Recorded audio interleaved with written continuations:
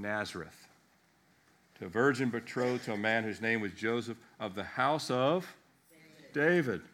The virgin's name was Mary. Now turn over to the second chapter, verse 1, chapter 2.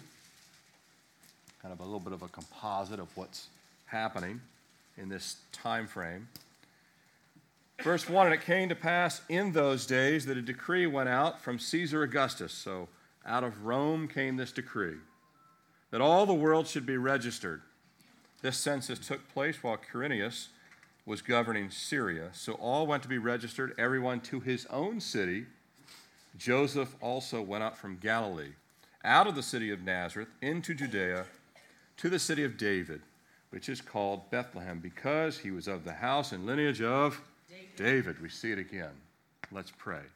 Father, we thank you again for this time to open your word, to reflect on the coming of your Son. Lord, speak to our hearts. Lord, just draw us nearer to you. We know you're not in a manger anymore, but we're thankful and grateful that you did come in this manner to save us from our sins. We pray, Lord, that you would just anoint this time, remove every distraction that would be keeping us from hearing from the Holy Spirit. It's in Jesus' name we pray. Amen. You know the words. I'll read them to you, but I'm sure you're familiar. O little town of Bethlehem, how still we see thee lie. Above thy deep and dreamless sleep, the silent stars go by. Yet in thy dark streets shineth the everlasting light. The hopes and fears of all the years are met in thee tonight. All the years, all the wondering, all the scripture that had been written, all the saints, all the types, all the faith, all the questions, they become clear in this tiny town of Bethlehem. If you went with us to Israel, few of you did. We barely got into the town of Bethlehem. There's a checkpoint there because it's Palestinian controlled. There's a checkpoint. There's a big wall. You got to get into the city there, and so we went in there. We barely got into Bethlehem. It's not as tiny as it once was. It's still a small village, but in this tiny town, all the hopes and fears of all the years are met there, and God sends a tiny gift that will save mankind. A small gift that will save humanity. We looked last week at that winding but sovereign road to Bethlehem. Remember that winding road of Moses? Mm-hmm. Winding road of Paul? Now, Paul wasn't part of the road to Bethlehem, but again, it's kind of God weaves the lives of humanity into his plan, but certainly Abraham was, and Moses was. David, of course, was. We looked last week at that winding sovereign road and how God used the lives of flawed, very flawed, and ordinary men and women just like you and me. But here's the thing. They were yielded to the will and calling of God. We have to be as well. They were yielded to the will and call of God to be part of that road that would bring forth God's promised solution to the worldwide problem of two things, sin and death. Sin and death. It's Christmas season. There still will be sin and there still will be death this week, won't there? But there is a solution. There is a solution. We traveled the 4,000 years of human history and God's providence from the Garden of Eden to a man named Abraham, through whom God births a nation, to a man named Moses, through whom God liberates a nation, to a woman named Ruth, through whom God exalts a nation and establishes the throne and lineage of, we just read his name twice, David. Luke chapter 1, Luke chapter 2. We saw that after Israel, and I'm referring back to last week, we saw that after Israel is conquered and destroyed by two empires, the Assyrian Empire and the Babylonian Empire, respectively, God sends back to the promised land, from today what would be modern-day Iraq and Iran, sends back to the promised land a small remnant of exiles. And a nation, eventually, and the people of Israel anyway, the Jewish bloodline, eventually retakes root, and a flourishing Jewish population begins to take root again in the promised land. And then subsequently, and I might add, I'm skipping over a whole bunch of history with Persia and Greece kind of domineering the area, presiding over the land of Israel. But even in a period of 400 years where no scripture is given, the remnant continues to grow. And by the time we get to the Roman reign of Caesar Augustus, there are Jewish towns and communities throughout the promised land. They've all popped back up, springing back up, vibrant little villages. And it's in the northern area of Galilee. If you look at Israel on a map, you look up at the northern parts. In the northern area, Galilee, which is adjacent on the west side, which would be our side, the west side of the Sea of Galilee, in a small town called Nazareth, where we pick up from last week's study, the road to Bethlehem, with the culmination of that road that God has paved in bringing salvation to the world. Not another ruler for Israel to kind of take over Caesar, but salvation. If you're taking notes this morning, I've titled this message, The Gift of Jesus. For God so loved the world that he gave. It's all about giving. Isn't it fun to give? You know, the older you get, like I don't mind when I get presents. If you want to give me, I don't mind presents. Don't be misunderstood. We all like when we get something we're not expected. But I'm like, as far as like desiring and like, I wish I had this, I wish I had that. I'm thankful the older I get, that is less and less in my mind. I don't think that much. I don't ride by, man, I wish I had. Well, maybe when I see a certain Ford F-150 truck. But other than that, for the most part, I don't really have that. But it is a blessing to give, isn't it? Yes, it is. Because we've been made in the image of God to give. For God so loved, he gave. And the road and the path to Bethlehem led to the greatest gift that will later become the greatest sacrifice the world has ever seen. A gift unlike any other gift. This gift will never fade, and it actually gives life. No other gifts give life temporarily, but this gift gives eternal life. But it's kind of like a Christmas gift that the parents have wrapped and hidden, hopefully wrapped and hidden well. You've all, when you were kids, you stumbled on to what your parents had wrapped. Well, if they didn't wrap it yet, it was just hidden, and it wasn't wrapped. If they're really good at it, and they have wrapped it in advance and hidden it, and even made sure you can't do one of these numbers to figure out what it is, the gift is ready, but it's yet to be given, right? It's already been bought, it's already been secured, it's already been wrapped, and it's put in a safe place until it's time, not until the right time will it be given. And we'll look briefly at three perspectives of the gift that arrived in Bethlehem at the right time. If you're taking notes, the first thing we want to look at together is what I've titled Promised, but Hidden. The gift was promised. We looked a lot at that last week. We'll look at it a little bit in review and a couple of other different aspects this morning. You probably hear around this time of year the word Advent. You guys used to hearing that word? Advent. You don't use it most of the year. You don't say, on the Advent of July. You normally hear people saying this. Oh, you're so Latin, with your terminology. If I wore the right kind of robes, I could really look like Anglican or something like that. But the word Advent, it does come from the Latin word adventus. It literally means coming. So whenever you hear the word Advent, it means coming.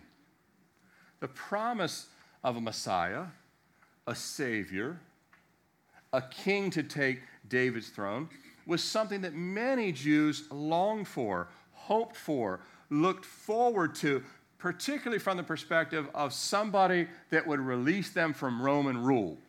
That was their mindset. That was their perspective. We had to deal with the Babylonians. We had to deal with the Greeks. We had to deal with the Persians. Actually, in reverse, the Persians, then the Greeks, and then Rome.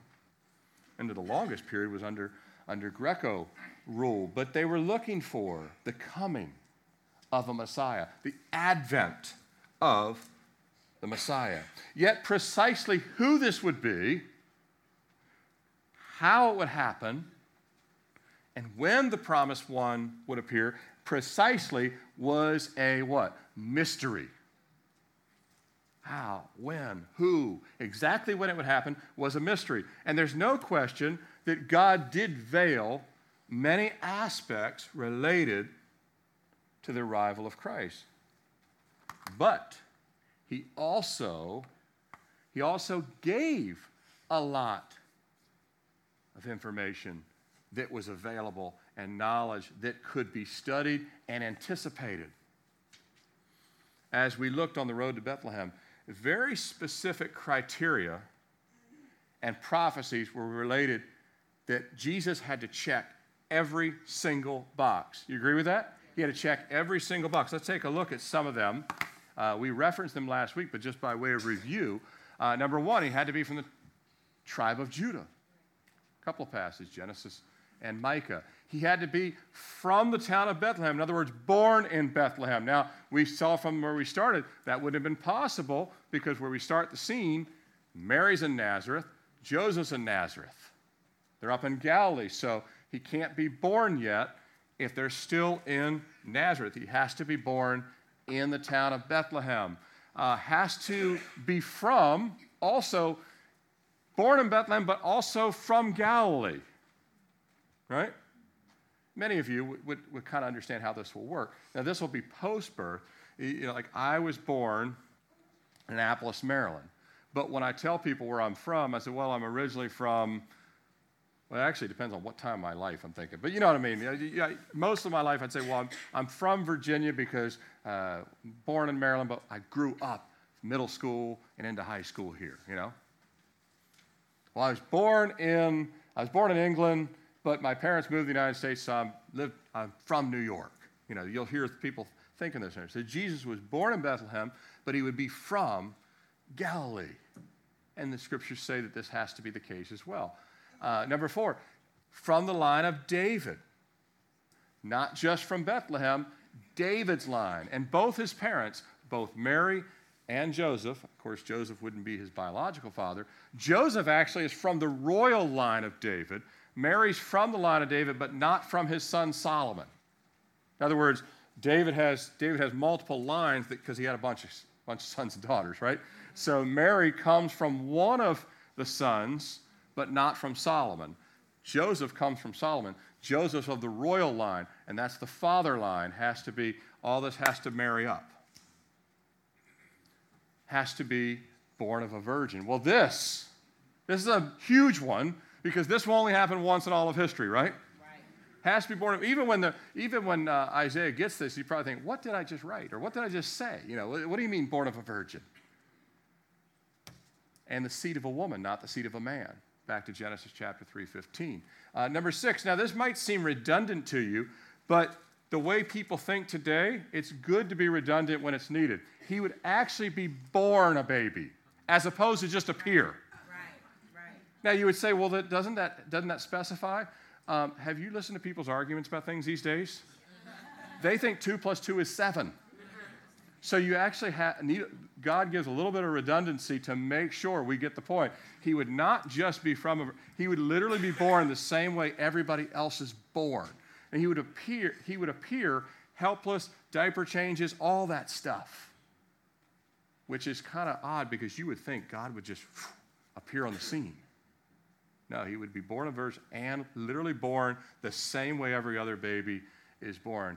And then last, his names would include. Now, his names really kind of eliminate the possibility that he's just any other man. Look at his names. His name would be Wonderful. Okay, I could call someone else Wonderful. Counselor. I could call someone else Counselor. But we got a real problem with number 3. Mighty God.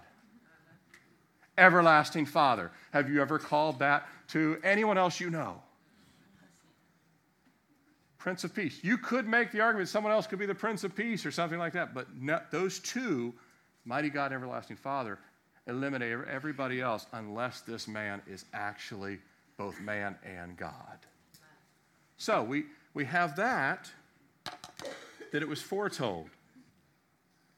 Now, for someone waiting and watching for the Messiah, these were unmistakable prophecies. But over time, many people stopped studying, stopped caring, stopped looking, stopped reading the Scriptures. Sounds like today, doesn't it? People don't have time to read the Scriptures. They have time to read their phone like 8 hours a day. But tell you, me, and everyone else they have no time to read the Word. When people get to stand before God, and he says, I found that you had this much time for Facebook, but you had no time for me. I found that you had this much time for Netflix, but you had no time for me. I found you had this much time for your sports team, but you had no time for me. And many people, by the time Jesus was getting near dawning, getting near coming, just didn't study anymore, didn't read anymore, didn't care anymore. Some really did care. They were looking for the wrong thing, but many just had stopped studying, opening the Scriptures, and what should have been common knowledge related to the coming Messiah wasn't so common at all. That's why Jesus appears and there's not this real, everyone gathering for him. And over time, they stopped looking. But speaking of time, in addition to the prophecies related to Jesus' bloodline and his divine nature and birth, there were specified time frames. Did you know that there were specified time frames to anticipate his coming? Raise your hand if you knew that there were specified time frames related to his coming. Yes. We'll take a look at them. Here they are. You ever heard of Daniel? Daniel gets a prophecy from God about 70 weeks. 70 weeks, they're not really weeks like our week. They are 7 groups of, they're groups of 7 years. So each week represents a 7-year period. Each week is 7 years. So you have 70 groups of 7 determined for Israel. It's all related to Jerusalem. You can go read it yourself. Related to Jerusalem, sin, and the promised Messiah, because the Messiah was coming to take his seat in Jerusalem, but also satisfy the requirements of sin. That's why it's related to Jerusalem and sin.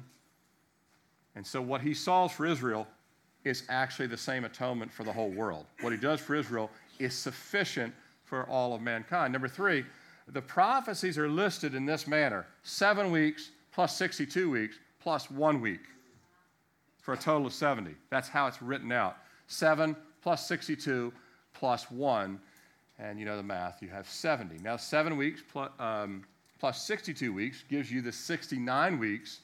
So we have 483 years plus 1 final week for what the Bible calls the time of Jacob's trouble, or the tribulation period, 1 final week. There's a stoppage of time, a long time out between the 69th week and the 70th week. This is not the only time this happens in the Bible. God seems to have other clock stoppages. Whenever Israel was unfaithful, he seems to not count some of those years, I don't have time to get in that study, as related to certain prophecies, and then they kind of pick back up when Israel comes back to the Lord. Now, the 7-year tribulation is going to be all about them coming back to Christ and Jesus coming at the end of that 7 years, but there's also going to be a false Christ that's going to present himself to Jerusalem, to the world during that period. But that final week we don't have time to discuss this morning, but that gives you the 70. But after 69 weeks, which is the 483 years, after 69 weeks, we have this prophecy that the Messiah would be cut off or killed, and we know from other passages it's crucified, that he'd be cut off. They would actually take the very Messiah that came to save them, and instead of saying, well, they do wave palm branches at the beginning of the week, but at the end of the week they say what? Crucify him. So they'll cut off the very Messiah that comes. And when does this 483 year, when did the clock start on it? It begins at the decree to rebuild Jerusalem. Now, if you're a Bible student, you might say, well, doesn't that happen a couple other times? Yeah. First time, 444 BC, Zerubbabel and company. And then you have 457 BC here. And the reason why that number is the one that I look at, and most scholars would say the same, is because that was the decree to rebuild not just the temple, but the prophecies related to rebuilding Jerusalem. From the time to rebuild Jerusalem proper. Remember, when Nehemiah goes, they rebuild what? The walls of the city. Whereas Zerubbabel, they just rebuild the temple. So if you take from 457 and you say from that time, 483 years after 457 BC gets us to 27 AD. By the way, there's no such thing as 0 AD. You have 1 BC and 1 AD. There's no 0 in between. So you can take 33 out of 27 minus 33. You get a negative number, right? That would take us back to somewhere in the neighborhood that Jesus is arriving in the neighborhood of 3 and 6 BC to the world. But Daniel's 70-week prophecy was available to anybody. Daniel himself, he understood that the people would go back reading Jeremiah's prophecies because he was a student of the Word. And so it was possible not to know the exact.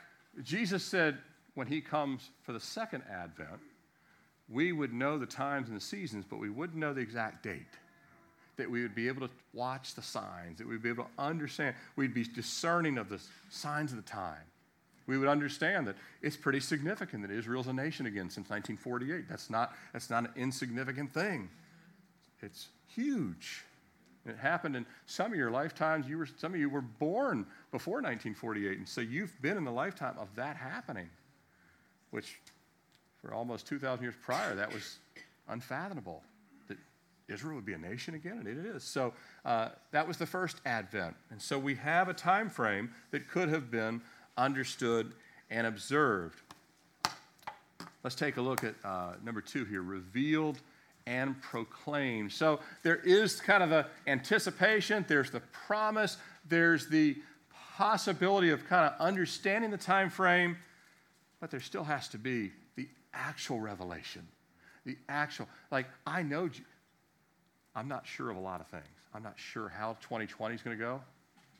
I'm not sure how long I'm going to live, but I know Jesus is going to return someday. Amen. I'm positive of that. Me knowing it is different than when I see the sky split. Do you follow me? Yeah. Me knowing that's going to happen is going to be really different than me standing in the clouds with Jesus. No help from American Airlines. Just standing there. What do we do next, Lord? That kind of thing, There's a difference between knowing it's going to happen. I know for a fact that this is going to happen, but there's a difference when you put it in your mouth. So we have the revealed and the proclaimed. As I mentioned, somewhere in the neighborhood of 3 and 6 BC, and give or take, a young Jewish couple, Mary and Joseph, both of the tribe of Judah, both of the house and lineage of David.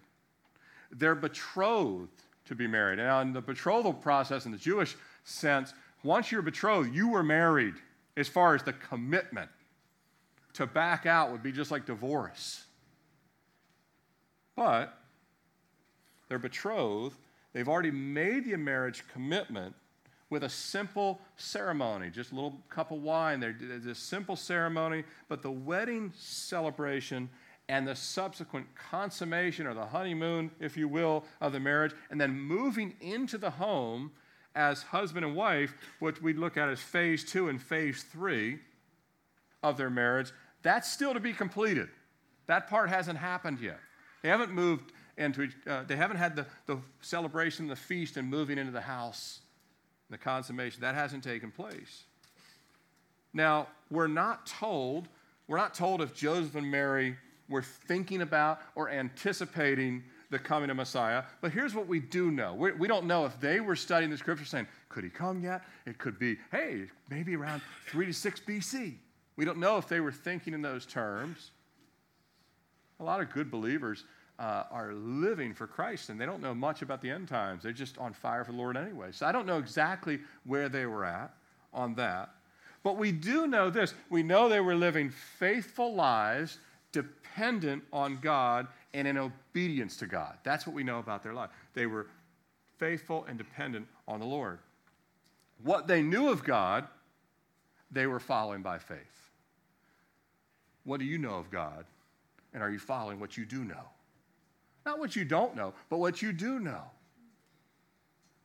Revelation with obedience gives rise to greater revelation. In other words, if Joseph and Mary were faithful in going to the synagogue and hearing the scriptures read, and when they would hear them read by their local rabbi, and they would say, we need to apply that in our lives. We need to keep doing that. Oh yeah, God did that for Moses, he can do that for us. Oh yeah, God did that for David, who's our ancestor, he can do that for us. We know that as God gives revelation and then we respond with obedience, it leads to more revelation, additional revelation. But they never could have guessed the revelation and responsibility that was coming their way, and ultimately to the whole world through their humble lives. They had no idea this was coming. Who could have guessed this if you were them? So here is this young, poor, working-class couple, two Judeans living north of Judah, up in Galilee, in Nazareth of Galilee, which that area was the ancestral area of the tribes of Naphtali and Zebulun. Joseph was a carpenter by trade. Perhaps he found work or more opportunity up in Galilee or northern Israel. Likely Mary's family as well, because again, they're from the tribe of Judah, but they're not living in Judah. They're living up north. Just quietly serving the Lord and living diligent lives. Their lives are about to change beyond their wildest imaginations. And by the way, you and I never know.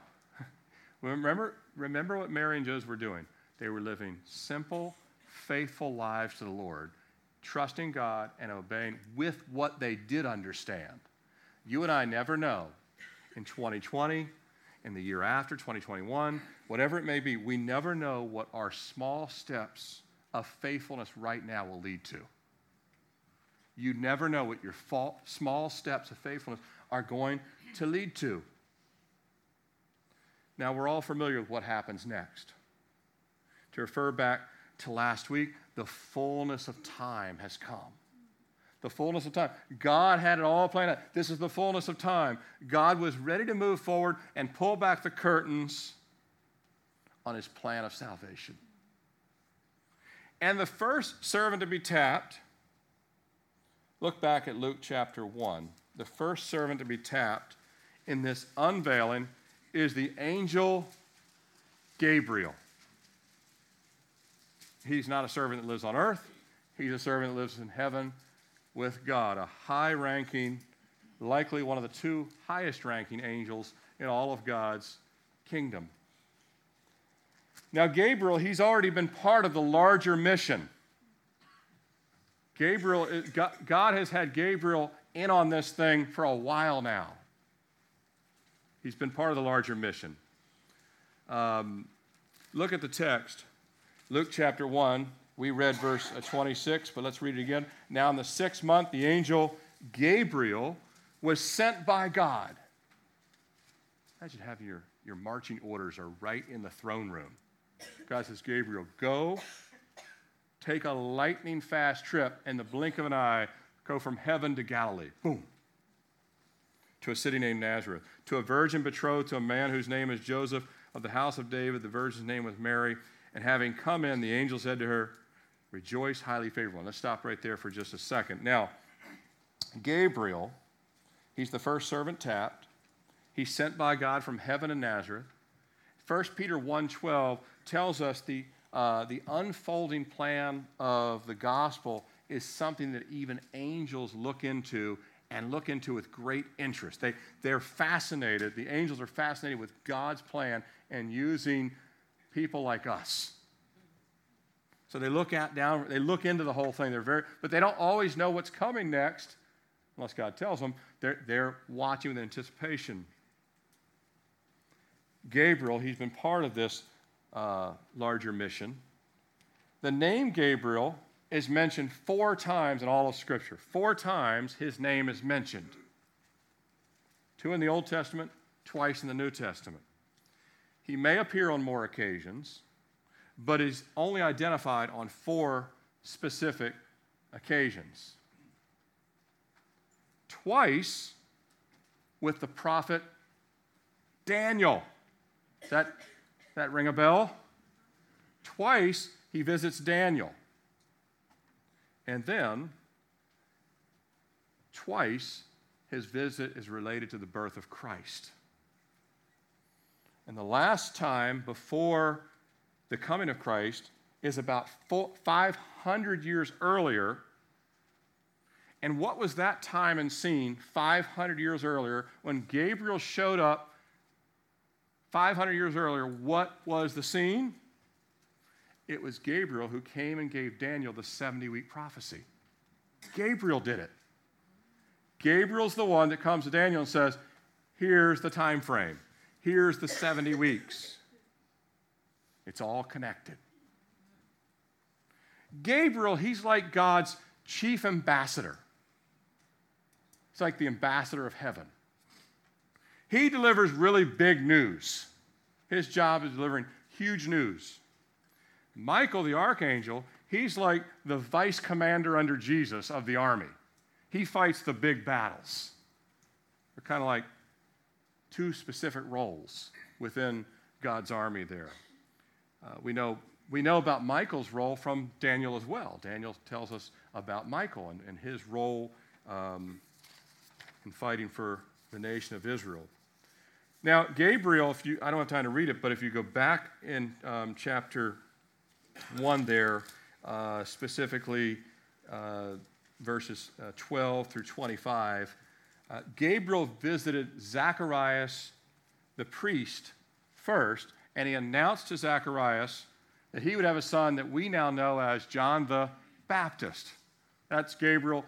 He's talking to Daniel 500 years earlier. You know when you watch these movies now, and the elves are like 500 years old? Gabriel really was. They're like, I'm 700 years old. Gabriel really was. I was talking to Daniel about 500 years ago,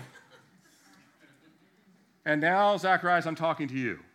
But seems like yesterday I was talking to Daniel about this whole time frame. And now I'm talking to you. But he comes to Zacharias, and he announces the forerunner. He's not called, the Bible never calls him John the Baptist. You can call him John the Calvary Chapel guy if you want. But, he was John the Baptizer. He did baptize. He was not a member of the Baptist church as far as we can tell and any of that kind of stuff. But he did do a lot of baptisms. And he's a forerunner to Jesus. And at the direction of God, then he goes to Mary. So he goes to Zacharias, and announces John's coming. And then 6 months later, which is the 6th month of Zacharias' wife Elizabeth's pregnancy, she's now pregnant with John. She's a relative of Mary. And the 6 months of Elizabeth's pregnancy, which is miraculous in its own right, because Elizabeth was past childbearing years, he just suddenly appears, same Gabriel, suddenly just shows up out of nowhere talking to Mary. And his first words, rejoice, highly favored one, the Lord is with you, blessed are you among women. Now, her response to this, look in the text, her response to this when she gets this information from him, verse 29, but when she saw him, she was troubled at this saying. She's like, I don't know what you just said, but I have a feeling there's more to what you just said. I have this sinking feeling that there's more to what you just said, that I'm highly favored, but something else is coming. And no doubt she's troubled at the greeting. No doubt she's troubled by a mighty angel. By the way, everywhere we see in Scripture where angels show up, people get afraid.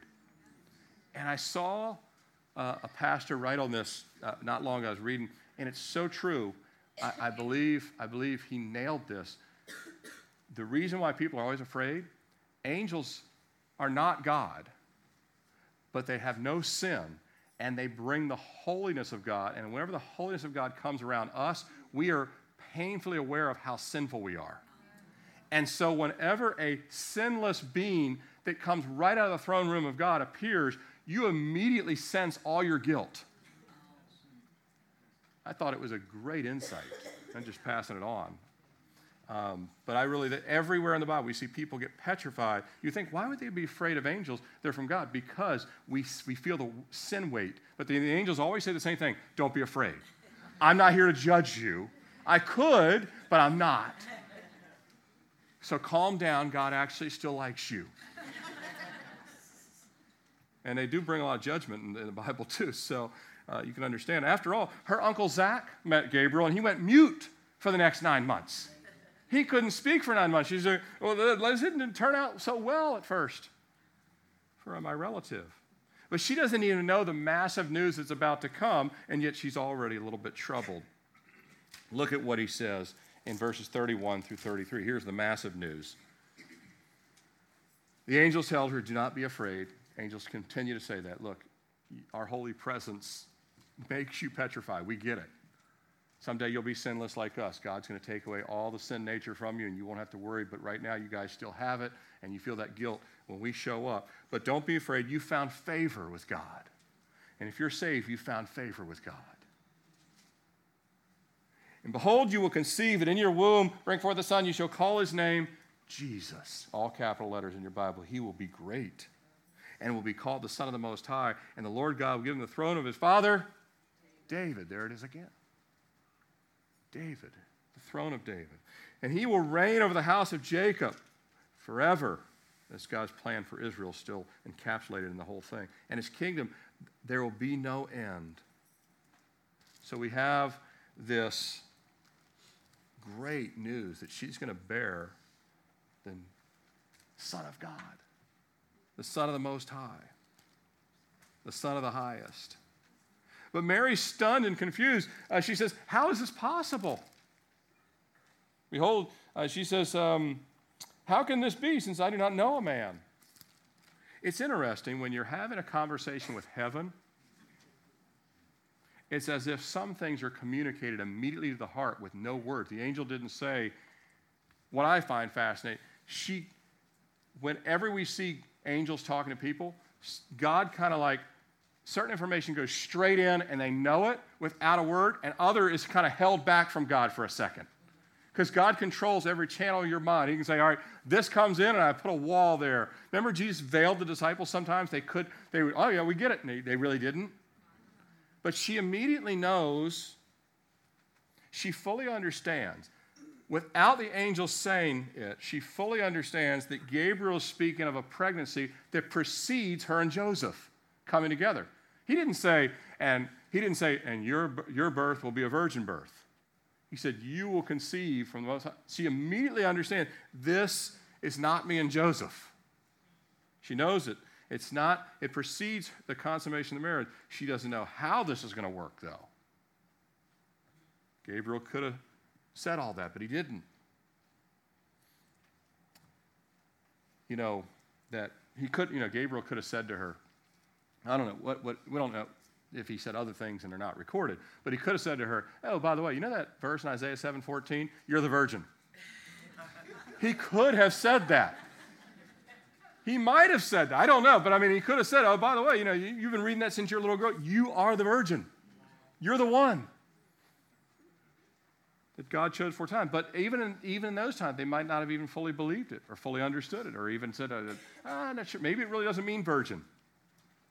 A lot of pastors today explain away the Bible, don't they? We're not here to do that. We're here to look at what it says and believe it. But the means of how God would place the Messiah in her was withheld from her so she would ask a follow-up question. God says, she won't know this, but she'll have to have a follow-up question. And her follow-up question was, how? Pretty basic, isn't it? How? And then Gabriel's ready. He knows that she's going to have the follow-up question. He's ready. And he says in verse 35, the angel answered, the Holy Spirit will come upon you. The same way the Holy Spirit will come upon. How does a man with a jawbone of a donkey kill 1,000 men? The Holy Spirit comes upon him. How does a man put a staff out and the Red Sea parts? The Holy Spirit comes upon him. How in the world can people walk around a city and the walls just fall down? The Holy Spirit comes. Same Holy Spirit. The Holy Spirit will come upon you. Billy Graham said for years, if you can believe Genesis 1:1, you'll have no trouble with the rest of the Bible. In the beginning, God. The rest seems pretty simple. If God can speak black holes in the universe into existence, he can do whatever he wants. You're a miracle just being here too. None of us invented ourselves. If he wants to place his son inside Mary, it's not hard for God. But he says the Holy Spirit will bring down the Son of God and place him in you. I believe when we get to heaven, Mary receives all this with a whole lot of grace. I believe when we get to heaven, I believe the Holy Spirit came upon her even as Gabriel was talking to her. The Holy Spirit was already upon her in this respect. I think we'll find out when we get to heaven, both from Jesus and when you get to talk to Mary face to face, you'll find just how much grace and strength was poured out into her to receive this news, to absorb this news, and be settled with it, because it would be very unsettling. It's weird. You have God living in you, and yet, think about it, all the uncertainty, what happens in the marriage, what will people think, not to mention the unbelievable responsibility that you have the Son of God inside of you. That would make your mind spin. And take note that she responds with the angel's opening command. She rejoices no matter what. She does respond. He told her to rejoice, and then that's exactly what she does. She sings the Song of Mary and start in verse 46. I don't have time to read it, but she does. She responds with obedience, and she goes and rejoices and even writes a song about rejoicing. It's really a powerful song, too. Now, Joseph, on the other hand, he doesn't know any of this right now. Joseph's not rejoicing when he finds this out. He hasn't had an angelic visit yet. He's not quite sure what happened. We got to go to Matthew chapter 1. Turn over to Matthew chapter 1. He doesn't know what's going on. But we do know that even though he's trying to make sense of it all, he's a really godly, gentle man, and he doesn't want her stigmatized or put in a bad light. He comes up with a plan to secretly put her away. Whatever that exactly means, we have some thoughts about that. Maybe move her to another town, different thing. But whatever it is, he's trying his best to protect her. That she's not put in harm's way, she's not stoned, there's nothing. Whatever it is, he said, I don't understand this. Why would you do this to me? Maybe you didn't do this to me. Maybe you had a bad dream. I don't know what it is, but this isn't good. He's not rejoicing at this point. He's wondering what to do. He's laying on his bed, falls to sleep, trying to think about a plan, how to handle the situation. And then God sends another angel. Matthew chapter 1, verse 18, now the birth of Jesus Christ was as follows. As his mother Mary was betrothed to Joseph before they came together, again, no consummation of marriage, she was found with child of the Holy Spirit. Then Joseph, her husband, not understanding this at all, being a just man, not wanting to make her a public example, was minded to put her away secretly. But while he thought about these things, trying to come up with a plan, men are good at plans, by the way, trying to come up with a plan, behold, an angel of the Lord appeared to him in a dream, saying, Joseph, son of David, once again, don't be afraid. The holy presence of God, don't be afraid. And don't be afraid to take Mary, your wife, for that which is conceived in her is of the Holy Spirit. She's not met another man. It really is from the Holy Spirit. Don't worry about it. This was all God. She stayed pure. And she will bring forth a son. You shall call his name Jesus. He will save his people from their sins. In other words, this is bigger than you and it's bigger than Mary. You're just the vessels. So this was done that it might be fulfilled, which spoken of the Lord through the prophet. Behold, the virgin, there's Isaiah 7:14. The virgin shall be with child and bear a son. They shall call his name Emmanuel, which is translated God with us. And Joseph roused from his sleep and did as the angel of the Lord commanded. Verse 25 at the end of it, and he called his name Jesus when the time came. So, God sent another angel. It may have been Gabriel. We don't know. Scripture doesn't tell if it's Gabriel. But this angel steps right into one of Joseph's dreams. Isn't that pretty cool? Angel can walk into your dream. Walk right into your dream and say, I know your dream about cheeseburgers right now. Here's what we're going to talk about. You're having this weird, dumb dream that doesn't make any sense at all. And your childhood and you're 90 and it's all in there. And the angel's got to close everything. Let's talk about something important for a second. Steps into the dream. Comes right in and says, you don't have to worry. You don't have to come up with a plan. Steps into this dream and tells him, but like Mary, he tells, here's what God wants you to do. And Joseph responds with complete obedience, doesn't he? He obeys. He wakes up. He's aroused out of his sleep, jumps up, says, all right, no more plan to put her away. I'm going to do what the angel said. He remains committed to the marriage, remains in a state of betrothal, and will name him Yeshua exactly as he's been told. It's already been revealed to Mary and Joseph that they would welcome the Messiah to the world. They're the only two people on earth that know this at this time, although they tell the relatives. Mary goes on, Elizabeth finds out, and others. But a few other, but at this point, it's just the two of them. They're the only ones that would have the privilege and the responsibility to bring Jesus in the world and to name him Jesus, to save his people from their sins. It's one thing that you know you're going to see the face of God. It's another thing to actually see the face of God. Emmanuel, God with us in the flesh. Fast forward to near the end of Mary's pregnancy. Turn back over to Luke chapter 2, where we read. This will be our last passage. Fast forward to near the end of her pregnancy. We read already at the outset that Caesar Augustus has given this decree of the census. Everyone has to go home to the place of their ancestry. So to Bethlehem they go. They're headed to Bethlehem. She's pregnant, late in her pregnancy now. We're probably 8 or 9 months there, somewhere in that range. The small town of Bethlehem, as they're traveling there, which would have been rough and difficult anyway, on a donkey with her pregnant, 8 or 9 months. If you've been to Israel, you know how rocky and mountainous it is from there to there. Those of you that have been with us, you saw the road there is not an easy task.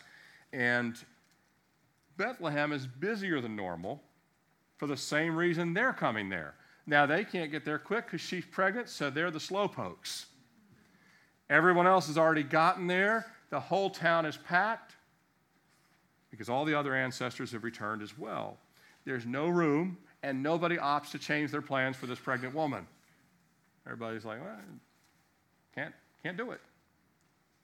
So, Mary and Joseph, it tells us, pick it back up with where we left off, and they went into the city of David, middle of verse 4, which is called Bethlehem, because he was of the house and lineage of David, to be registered with Mary, his betrothed wife, who was with child, and so it was while they were there, the days were completed.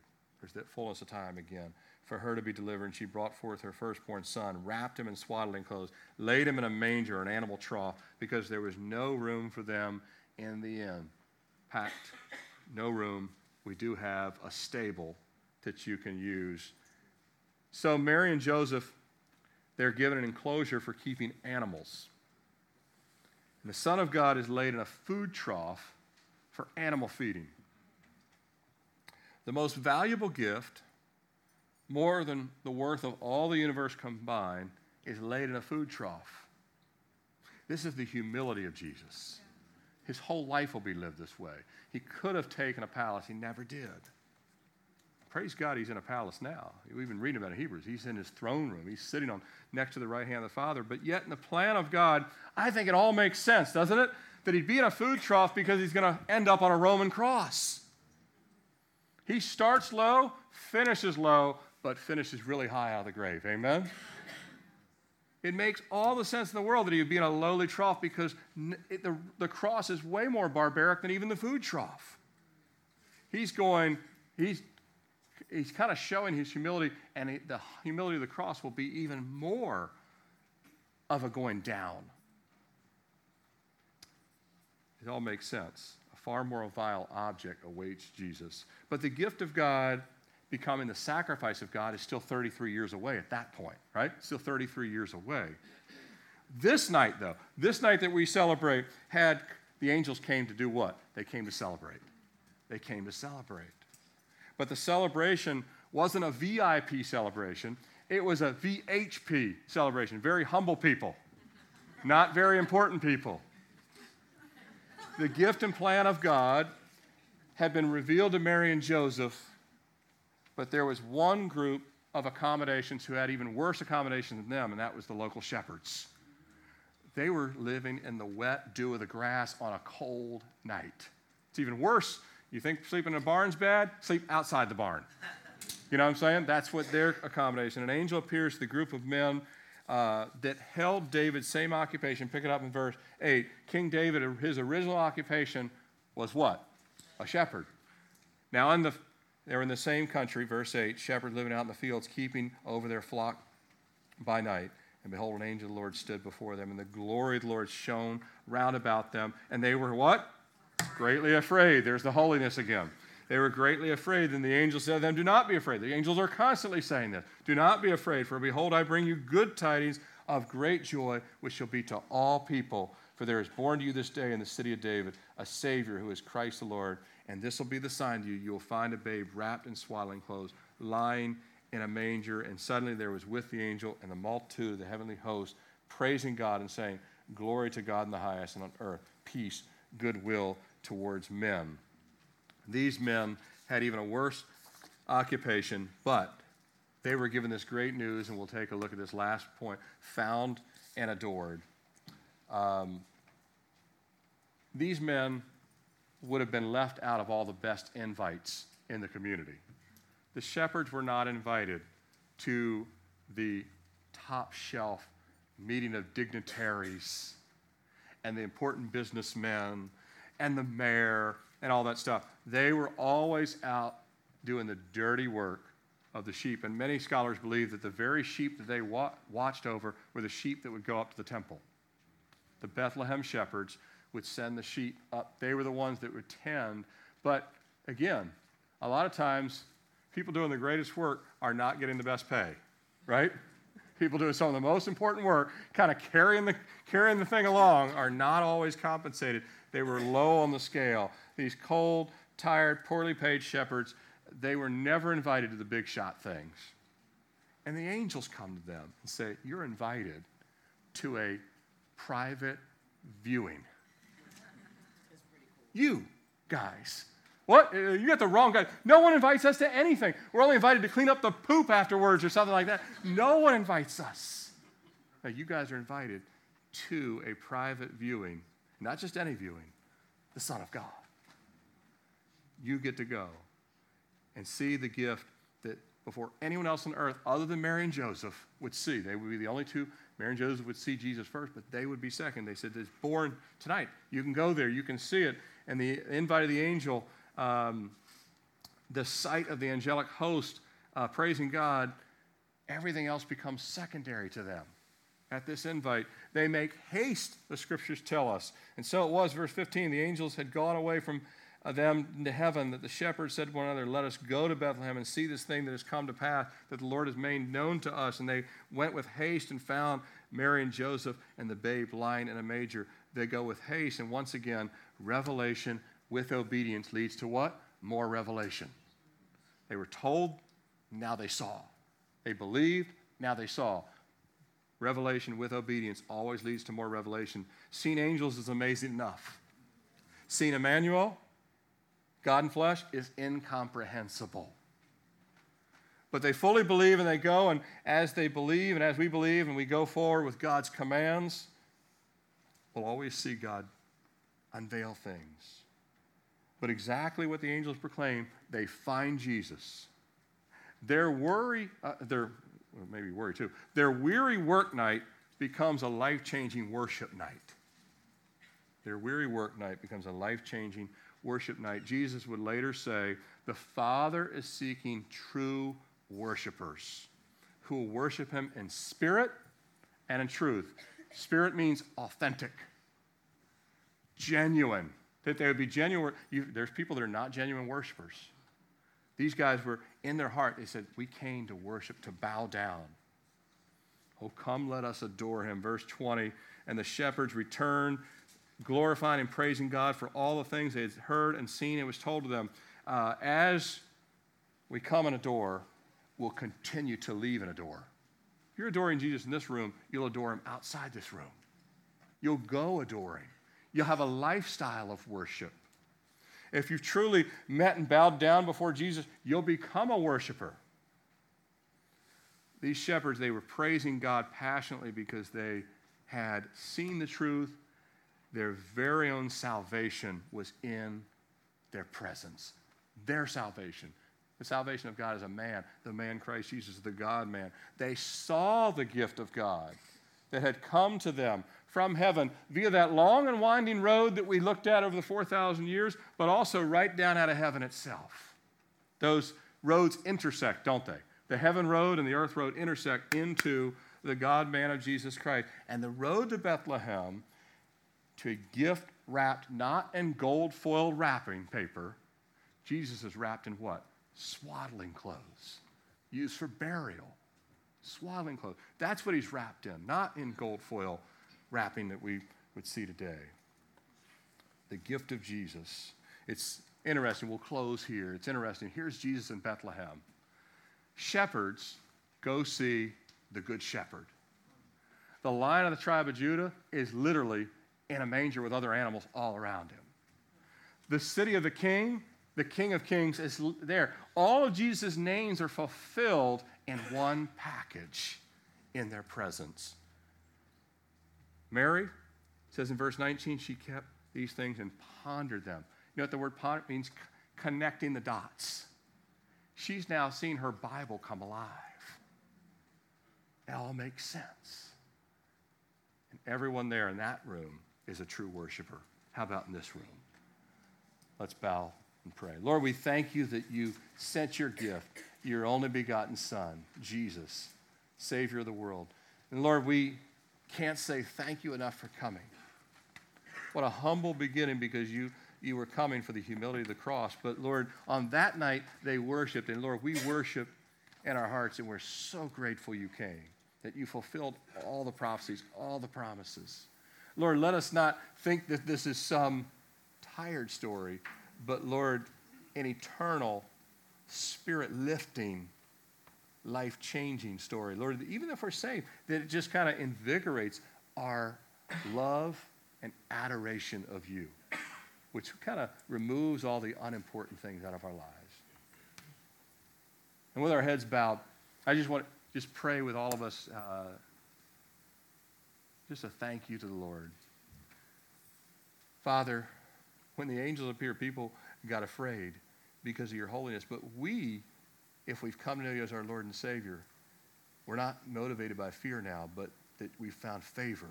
We've found salvation. Lord, in this room, I pray that you cleanse us. We want to be holy and fit to be worshipers. Faithful in what we do know, just like Mary and Joseph, faithful in what we know, that we would lead to greater steps of responsibility and revelation. For it's in Jesus' name we pray.